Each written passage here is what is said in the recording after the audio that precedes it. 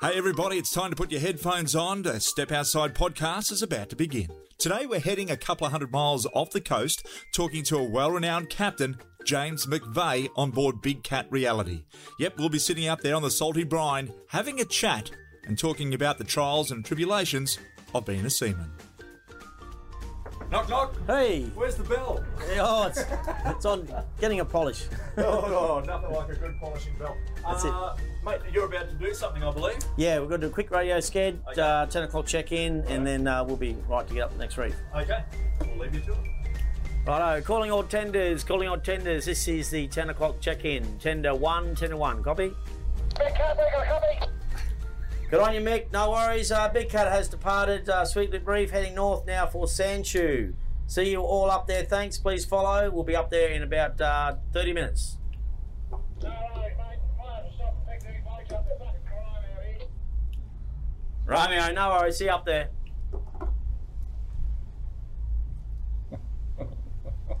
No, So, mate, tell me, I got to say, welcome to our podcast there. Yes. This is Captain James McVeigh. He is the owner, captain of Big Cat Reality. Mate, thanks for having us on board. pleasure, mate. Pleasure. Mate, tell me, we're out in the Swains Reef. Yes. Do you classify this as the Coral Sea, or is it just to the other side of the massive surf breakers behind us? Well, it is the Coral Sea, technically, but we probably refer to it in most locals as the Swains, Yep. because you've got the Bunker Group, the Swains, more of a sort of Yep. coastal reef. Yep. And then we talk about the Coral Sea, where we sort of go off the continental shelf, Yep. which is basically sort of Samarez as a start, but then out to Cato, Wreck Reef, they are well out in the ocean, across basically 3.5 kilometres of water as in depth. Yep. And we tend to refer that as the Coral Sea reefs, as opposed to the Swains is then Great Barrier Reef. And I'd imagine those outer reefs, there's Samarez, Ken Reef, Wreck Reef, that's the outer extremity of the Australian Commonwealth waters, is that yep. right? So you got state waters. Basically, you got Great Barrier Reef Marine Park Authority look after the Great Barrier Reef, Yep. which is state authority. Then, as you go in the Coral Sea, that's a federal authority, which is Australian Parks, Yep. and they cover those outer reefs, and Right. they are managed differently, both fisheries and also the authority that looks after parks. So yeah, they are treated a little bit differently, but basically the same rules. But you're in the middle of the bloody ocean. So, like, Oh, yeah. tell me, we're on a very large, what would you say, ship, boat, Yes, yeah. charter vessel, Mothership, liveaboard, yeah, mothership. I yeah. mean, how big is Big Cat Reality? It's a big cat. She is technically 24.3 metres long, but Right. she's certainly every bit of that. Absolutely. She's 10 metres wide, which is a big feature. Yep. And more importantly, it weighs 164 tonne. So That gives her a lot of sea keeping. So. Yeah, absolutely. So, when you were out in the ocean and you do these amazing charters, it led you to where you are today. Yep. But as a young fella, you started out in the ferries around Moreton Island, Yes. Redcliffe, Yep. Redland Bay, Yep. doing Carragara, Lamb, Macleay, Yeah, on I barges, yeah, imagine. vehicle barges. So you started that, and then you became one of the youngest, as a teenager still, in your teens, to work towards a Master 5. Correct, yes. Right. I was lucky enough to get sea time up when I was a young fella, so I was 16, so I got all this stuff called sea time, all the old skippers at Yellowchat, get your tickets, and and eventually I did do that. I got a restricted 5, Yep. so I was quite early, which Yep. was good for me that I had someone sort of give me some motivation, and Yep. obviously that gave me a good foothold in the industry early. I then were lucky enough to get a job with Harbours and Marine in Nav Aids, Yep. probably the best years of my life. Yep. Great guys I worked with, and then of course I had heaps of sea time, heaps of opportunity, and I just went really well. So then Gladstone started up, and you did a bit of stuff up there with the Port of Gladstone, Curtis Island runs. Yeah, with the LNG project, I was involved in the RoRos, they call them the roll-on, roll-off ferries. Yep. Basically with Curtis Island being developed, there was no bridges allowed to be constructed. So it was all ferries for Yep. passengers and basic vehicle barges Yep. for taking all the cargo and all the trucks to the island. Right. So I was lucky enough to have that background, starting on Yep. on vehicle barges back Yep. in Redland Bay. And then my job was with actually Toll Marine Logistics, Right. was to pick up a big RoRo that came in from overseas, Yep. set it up for the project, and then help run that for about 3 years. Yeah, wow. Learn a lot. Yeah, So, and that's the thing. It's all about experience, and that experience led you into buying Big Cat. Now, you didn't really start out fishing. you started out on a totally different demographic, Yes. and something that fishermen are generally, they're sort of, some like it, some don't, some Yep. like diving, Yep. some like fishing.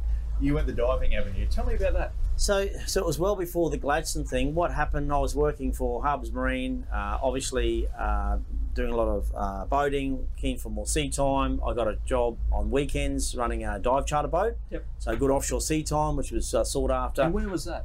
Out of Brisbane, based out of Okay. Brisbane, a boat called Esperance Star, a 60-foot boat. It was Right. really where I cut my teeth on sort of offshore work, which was great. And Yeah. I was keen and loved it. So every weekend I was doing that. So that was diving. So that kind of introduced me to diving. Yeah. Then with my other work, obviously Harbours and Marine, I then got in the dive team, so Right. become a commercial diver Yep. because of my background there. So all of a sudden I was doing recreational diving, running a dive charter boat and commercial diving. So it worked really well. Yeah. So I pretty well got right into that for like 14 years. Yep. So hence, after a while, of course, you're Yeah. anxious to do your own thing. I want to, rush of blood. Anyway, I was focused on diving and also marine training because I was involved with a lot to do with marine training, Yep. colleges, and I eventually become the examiner in Brisbane. So Right. that was sort of my background, my thinking. I wasn't really a fisherman Yep. as such. I was more the sort of mariner side of thing. Yeah. All my crew always fished, of course. I'd always have to take them fishing Yeah. to keep them happy. That's fine. Yeah. But I wasn't the one. I was the guy trying to hunt Yeah. for the reefs and things. So when I got our own operation, I was drawn to diving. Right. So we bought this big girl in 2001 Right. and set it up for dive charters What and was- also marine training. What was her previous life before you picked her up? So we weren't looking at this boat, of course. We're looking at 60-foot boats and all different things and blah, blah, blah. Anyway, the boats we looked at didn't turn out. They weren't for us. And by chance, basically, they said, well, what about Big Cat? Oh, never heard of Big Cat. It had just come offline off the run to Green Island out of Cairns. And it was basically a 1D ferry offline. But her history started in 1973 when she was built by a guy called Bernie Smith. And it was designed as a mothership for game fishing vessels.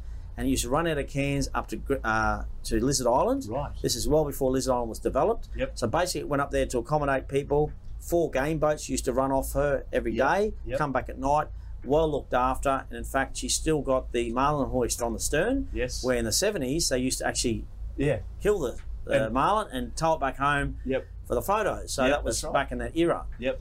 It was well famous for that. Lee Marvin was one of the well-known guys who Is used to that come right? over. Yeah, we've got So Lee photos of Marvin, that. he's been on the back of 100%. Big Cat. I'll show you a photo later of him standing Sure. there with a world record marlin Yep. in 1975 on the back of Big Cat. Sensational. So that was her. Originally, she was called the Coral Seatel. Right. That's what Bernie called it. Yep. He built a second one the year after, a little bit different, but there was 2. Yep.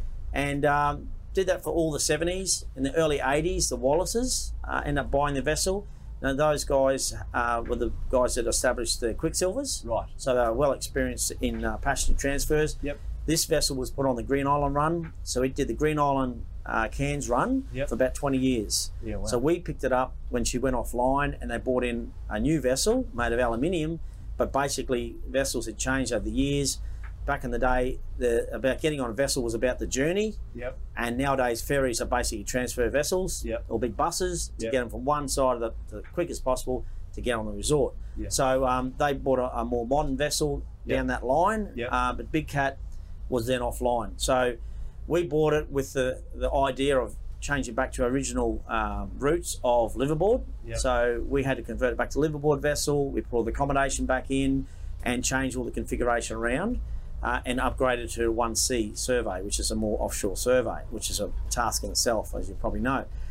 Then later on, as the dive industry changed dramatically, the whole Gladstone project happened and the whole diving pretty well really slowed right down within Australia particularly.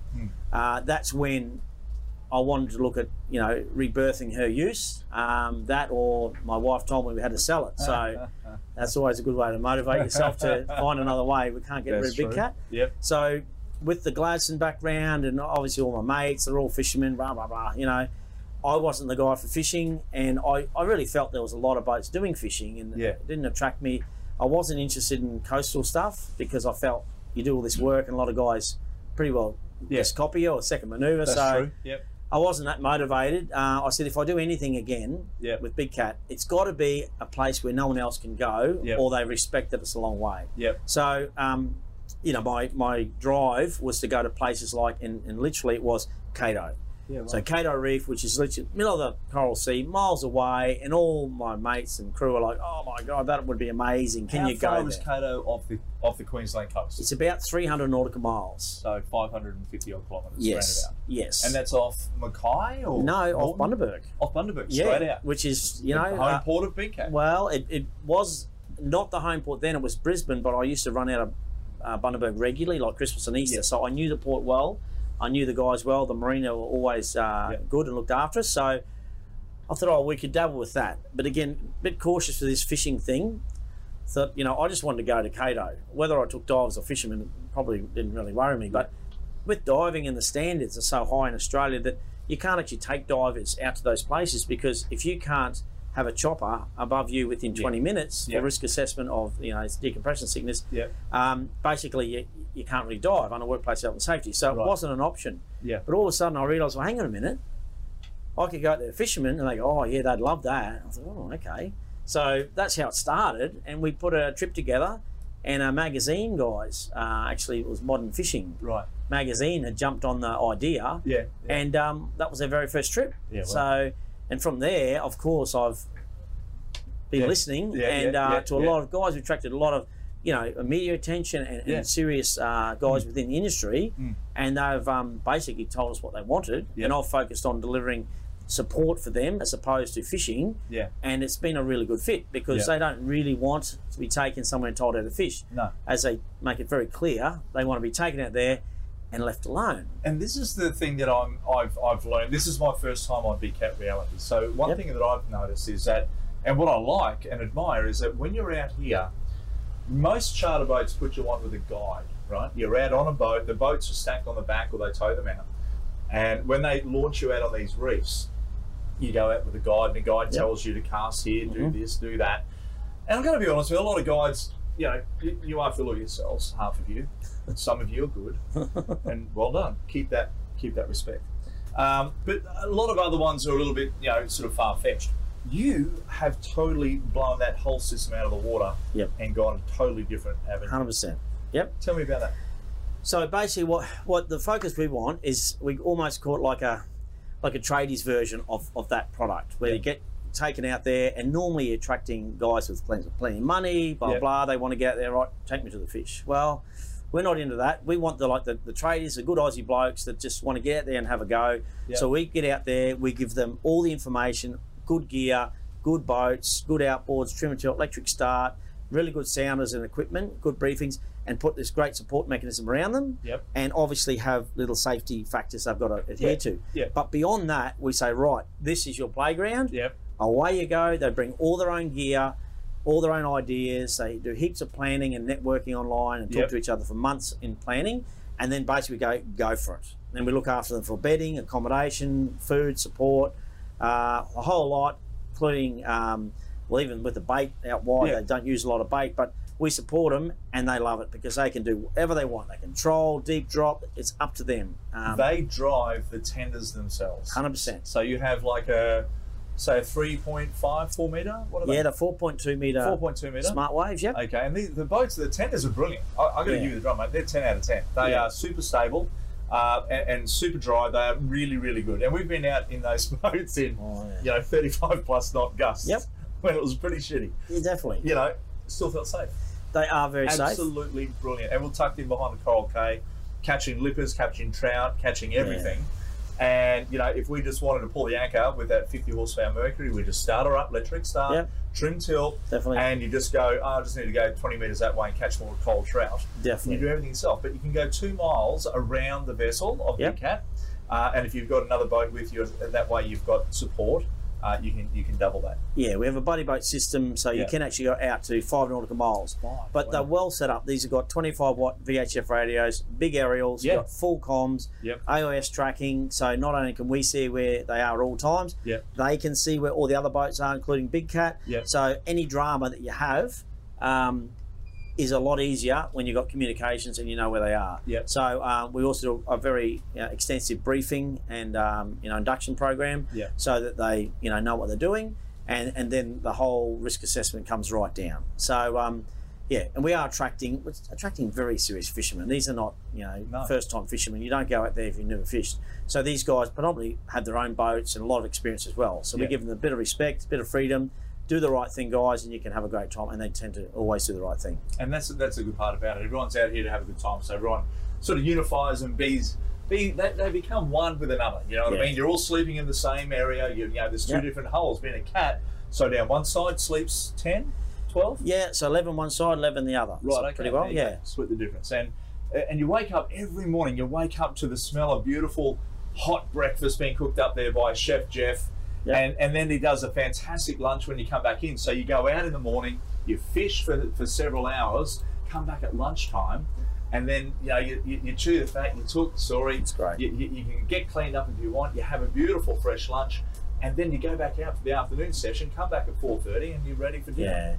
Yeah. And again, as we spend a lot of time in obviously crew training, safety stuff, but the crew culture, as far as I'm concerned, is huge. Yeah. And they've got to understand what we're selling. We're not selling fishing. These guys are fishermen in their own right. Yeah. We're selling the support mechanism, the whole lot, so they can relax and just focus on all their gear, all their techniques, and their mates. So you get out here and you swear to God everyone's known each other for years. Yeah. They're not. They're just like-minded people, having a few laughs. There's no one judging them. They have a great time. So the feedback has always been positive, and as I say, the crew, we just got to maintain that. Good support and let them do their own fishing. If they want to fish a certain way, exactly. Mate, the ocean can be wicked, wild, and at times turn on you in good ways and in bad ways. Yep. And I think we've both been in some fair weather our lives. Yes. Some of the crossings that you've done, what do you do when, this always interests me, when you see a low move down to the south, there's going to be a southerly change, there's going to be a fairly hefty ground swell moving through, or maybe we've had a cyclone over towards Vanuatu and we get that east-northeast trade of swell come in. Mate, how do you handle that? Is there times of the year that you turn around and say, righto guys, this is a black mark, we don't go from this month to this month? Yeah. What do you do? So we do sort of have a season. It's unofficial, and most of the fleet sort of run around that time. So we avoid the cyclone season, which it seems to be changing a little, but certainly in November, December, January, and February. Yeah. Predominantly, we don't plan any trips. Yeah. Not any offshore trips, like Swains, and the Coral Sea. Again, we delay a bit more. Yeah. But that doesn't mean you can't get heavy weather come through in other times. Yeah. So we obviously try and look as far ahead as we can, but we're going for 10 days. So you cannot go to sea and know what's happening on that last day. God, no. You cannot do it. So you've got to go to sea with the scope that, the weather could go bad. Yeah. So our backup plan is there. Obviously, you got to pull the trip early, whatever. Or we find Samarez Reef is a bit of a go-to in heavier weather. We can drop back there. And how far is Samarez Reef? Off the coast. Samarez is about 200 nautical miles off the coast. Fair distance. Oh yeah, but if we're further out, we can be out to 350. So we come back in, but it's got a good southerly protection. So that's kind of the backup plan. Because if you tell them when you're out there you go home early, they don't want to come home. But if it's really bad, obviously we'd try and cancel the trip or move the dates. We've been lucky enough not to have that too often. But other than that, prepare for bad weather. 350 mile off the coast. What's the fishing like? It's totally different, and I'm talking unbelievable. So you've got reef fishing, or we call it line fishing in the Swains, we don't focus on, and there's sports fishing, of course. But what I've seen, and I've had a lot of very serious fishermen come out and tell me the same thing, and I see them what they do. The pelagic action out there is next level. You're talking water or reefs breaking the surface, and they drop down to 1,000 and then down to 3,000 meters. So the whole activity of the reef is different. Very schooling fish. I've done a lot of diving over the years, and what I've noticed when you jump over the side in, say, the Great Barrier Reef, you'll get cold trout come out to sort of half meet you, a bit dominant. Hey, what's going on?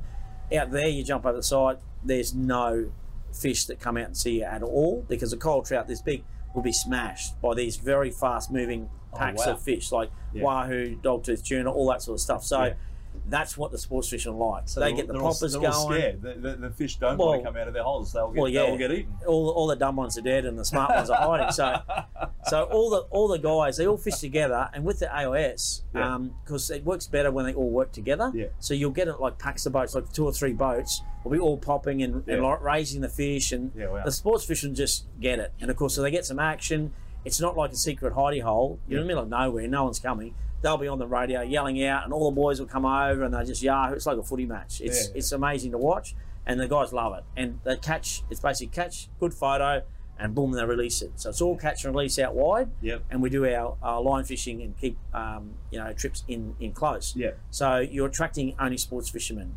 Very passionate, got lots of expensive gear, absolutely love it, good cameras, and a really good attitude. So it's been really, really good combination. And when you're talking about that sort of distance off the coastline as well, like, have you ever encountered anything that just blows you away?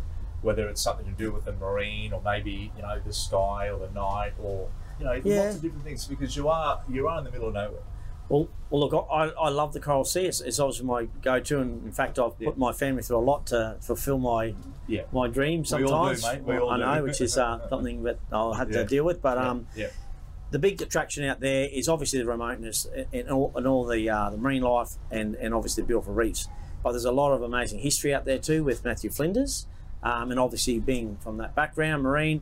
I love that whole story, and I love showing people, where he went aground and what happened, and you see them, basically never forget it. So you've got a massive history of Matthew Flinders and the forefathers of marine, what they did out there. So I think that's a huge thing that's under, just not known. So I think that's a huge attraction, as well as that, the massive remoteness, the whole marine life, bird life. You can get out there, and it just feels amazing because you are in the middle of nowhere.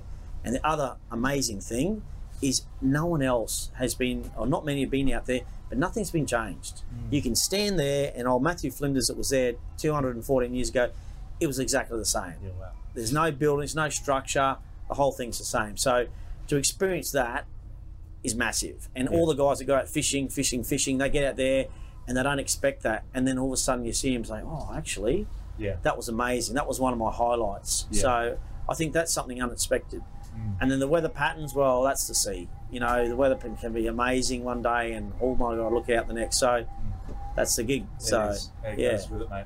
When you come back into the Swains Reefs and these sorts of areas, I mean, obviously it attracts different people. But you talk about the tradie deals, the tradie boats. But I don't look at it like that. I think you're looking at a more affordable way for anglers to come out here and enjoy what you have to offer, because you guys are next level over many other boats that I've been on. Yep. So you look at what you offer, the way that you share your business amongst the clients. Yep. But I think that from a trading level to anyone who wants to go sport fishing, whether it's on the Swains Reefs or out in the Coral Sea, Big Cat Reality would have to be on the top of the list. So, mate, for people wanting to go, what do they do? How do they book on? What's the timing? What's the advancement? How much notice they need to give? So again, coming from, look, we've had the boat 20 years and the business 20 years, so we're not new at this. We've done it our whole lives. So the fishing product is probably a bit newer than the whole business, obviously. But what we've brought forward, or the experience, was our booking system as well. Because I was trying to manage lots of different booking agents and stuff over the years. We've got a great booking system, but it's very transparent. And that's what I like about it. Yep. You can basically go online, you can see exactly what trips are offered, how many are on, and it's all live. So it's not like, how many spots left? Like the trip you put together, when people see there's only 6 spots left, well, quick, they can book them straight away, all online. So I think a lot of the boats haven't moved down that road as quick as we have. So I think that's good, because we can talk to someone they're keen, we'll give them all the information, including all the photos and all the links, and they love it, book on. If they don't love it, they don't need to book on. Like I think that's been really good for our business. But as far as the tradie version go and the gear, being not necessarily from the fishing industry and the dive industry, I probably had not realised the expense of fishing gear and all the consumables that they go through. It's like, whoa.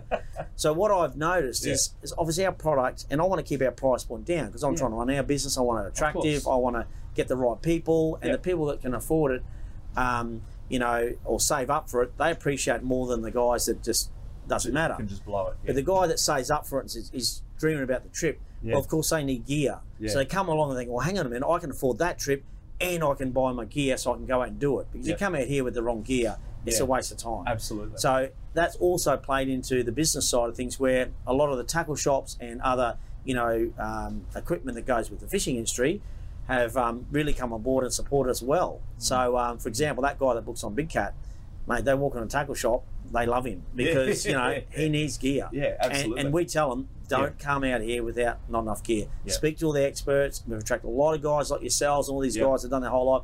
They know all about the fishing. So we get a chance to say, hey, talk to these guys, get all this gear, try it out, and then we'll look after you when you get there. So it has worked really well. And you've got a little shop downstairs as well. So, you know, if you're going out there and you're casting stick baits or poppers or, you know, mad scads or, you know, anything OSHA from Shimano, all that sort of gear. If you're throwing out that and the big GTs come up and smash it and steal your gear, around a bommy or a shark takes the fish. Oh, yeah. Mate, they can come back here knowing that you've still got some stuff. And I've noticed that your prices are not exorbitant, not over the top. I mean, 100%. you think when you're out in the ocean, if you're on a cruise ship, you know, you're paying, you know, $25 for a beer. Yep. You know, for example, here with your tackle, super cheap. Definitely. And again, obviously running the business, what we're trying to do is sell a fishing trip. Yeah. Not alcohol, not fishing gear and all that stuff. So at the end of the day, we're not giving them free beer. We've decided, so no. Yeah. But what we say, if you want to have 10 beers, you get charged for 10 beers. You have one beer, you get charged for one beer. Same with the fishing tackle. It's not there to try and, you know, touch you up. It's about having different varieties of gear on show so they can trial it, whatever. And if they get caught short, they can buy some gear. But ultimately, we're trying to sell our product, and then all the other guys can sell the other stuff. So if they come up here or they come out with us and they're stuck, we'll look after them. So both drinks, the whole lot, but basically everything else is all included. So including good bait, we've got good guys in the industry that look after the bait. So it actually it's all sort of come together, to be honest. So it's great. I mean, you've got a great crew of guys down there, from Brad to Paul to, of course, you know, Chef Jeff, yourself. Corey, the list goes on there. So look, do yourselves a favour, everybody. If you want to come and experience what we've experienced here on Step Outside and what thousands of other people have experienced and all talking about, whether you want to do a major trip out to the Coral Sea, to those reefs that are 200 to 350 nautical miles off the coast, where it does take a couple of days steaming, but at the same time when you're out there, it is true fishermen. And here, mate, if you want to do the Swain stuff, definitely come and do that, because that is an experience in itself as well for that week-long adventure. They are great trips, and like I said, the Swain trips, it tends to be, we attract a lot of males, females are welcome as well, but it is really good, and particularly these days, just for the whole men's health. Get out, no phones, week away, catch some fish, don't catch some fish, have some laughs, and the guys love it. They come out here, honestly, obviously they want to take some fish home, but it's a whole week away, and then they just go, right, next year we're doing it again. And there's guys that meet on here that become great mates. They do it every year. They only see each other on here, but they are good mates. It happens with not just us, with all the whole fleet, which is great. And I guess the important thing is, you know, we're one boat and part of another very professional fleet that come out here, you know, some out of Gladstone, whatever, which, to be honest, is great, because you want to be part of a professional setup. So I've found that very, you know, comforting as well, that we're not a bunch of guys that are making it up. These are very serious boats, and we feel proud to be part of that. What's your website? BigCatReality.com. Name of the ship, nice and easy. And then you just basically log on. You'll see all our rocket deals, we call them, which is every trip with all the information. And get on there, online, on the phone. My wife will speak to you and get you organised. So it's great. There you have it, everybody. Look, we know that there's things going on in the world at the moment with COVID and all that sort of stuff there, and the guys take it seriously as well. And I can tell you, coming onto the vessel, everybody gets checked. You get your temperature checked. You can go and get yourself checked before you go as well, as we did. But also on the boat, everything's wiped down, sanitised. There's sanitisation stations all around the vessel. It's foremost, and it's in your mind and forefront as well, that you have to do that, and that's what we all do. So make sure you put that aside. Men's health, women's health, whoever it might be, come out and experience it. And you guys are also doing something quickly at around Christmas. You're launching the 2 or 3 day bunker and Lady Musgrave trips. What are they? So with the whole COVID thing and the restrictions that have been, keep changing, so we've jigged our back end of this year particularly. So we're now offering 3 day bunker route trips, so a shorter trip, obviously a smaller price point. So give you a chance to experience what we offer out here. And then for more family orientated, where they tend to not want to have to necessarily go to sea and fish all day, we do a Lady Musgrave trip. So basically it leaves Friday night, back Monday morning. So a good opportunity to just have a great weekend away. We leave and go into the lagoon, lagoon's nice and protected. You get 2 full days, use the tender, take the kids for a fish around the lagoon, and more importantly, enjoy the island. All the turtles laying, the hatching, a lot of bird life, all that stuff to the island. But again, a bit like the Coral Sea, you get a chance to get away from it all for the whole weekend. Sunset drinks on the top deck, just get away, no phones, and enjoy the Great Barrier Reef. It's very special, and it's right there, just for a weekend, easy. Doesn't that just make you want to jump on Big Cat and head out for a true adventure? Speaking of adventures, next week on the Step Outside podcast, we have a chat to a world-class fishing guide, Nick Gargario, who has honed his skills to the art of fly fishing for just about anything, including the highly sought-after bonefish. That's next week on the Step Outside podcast.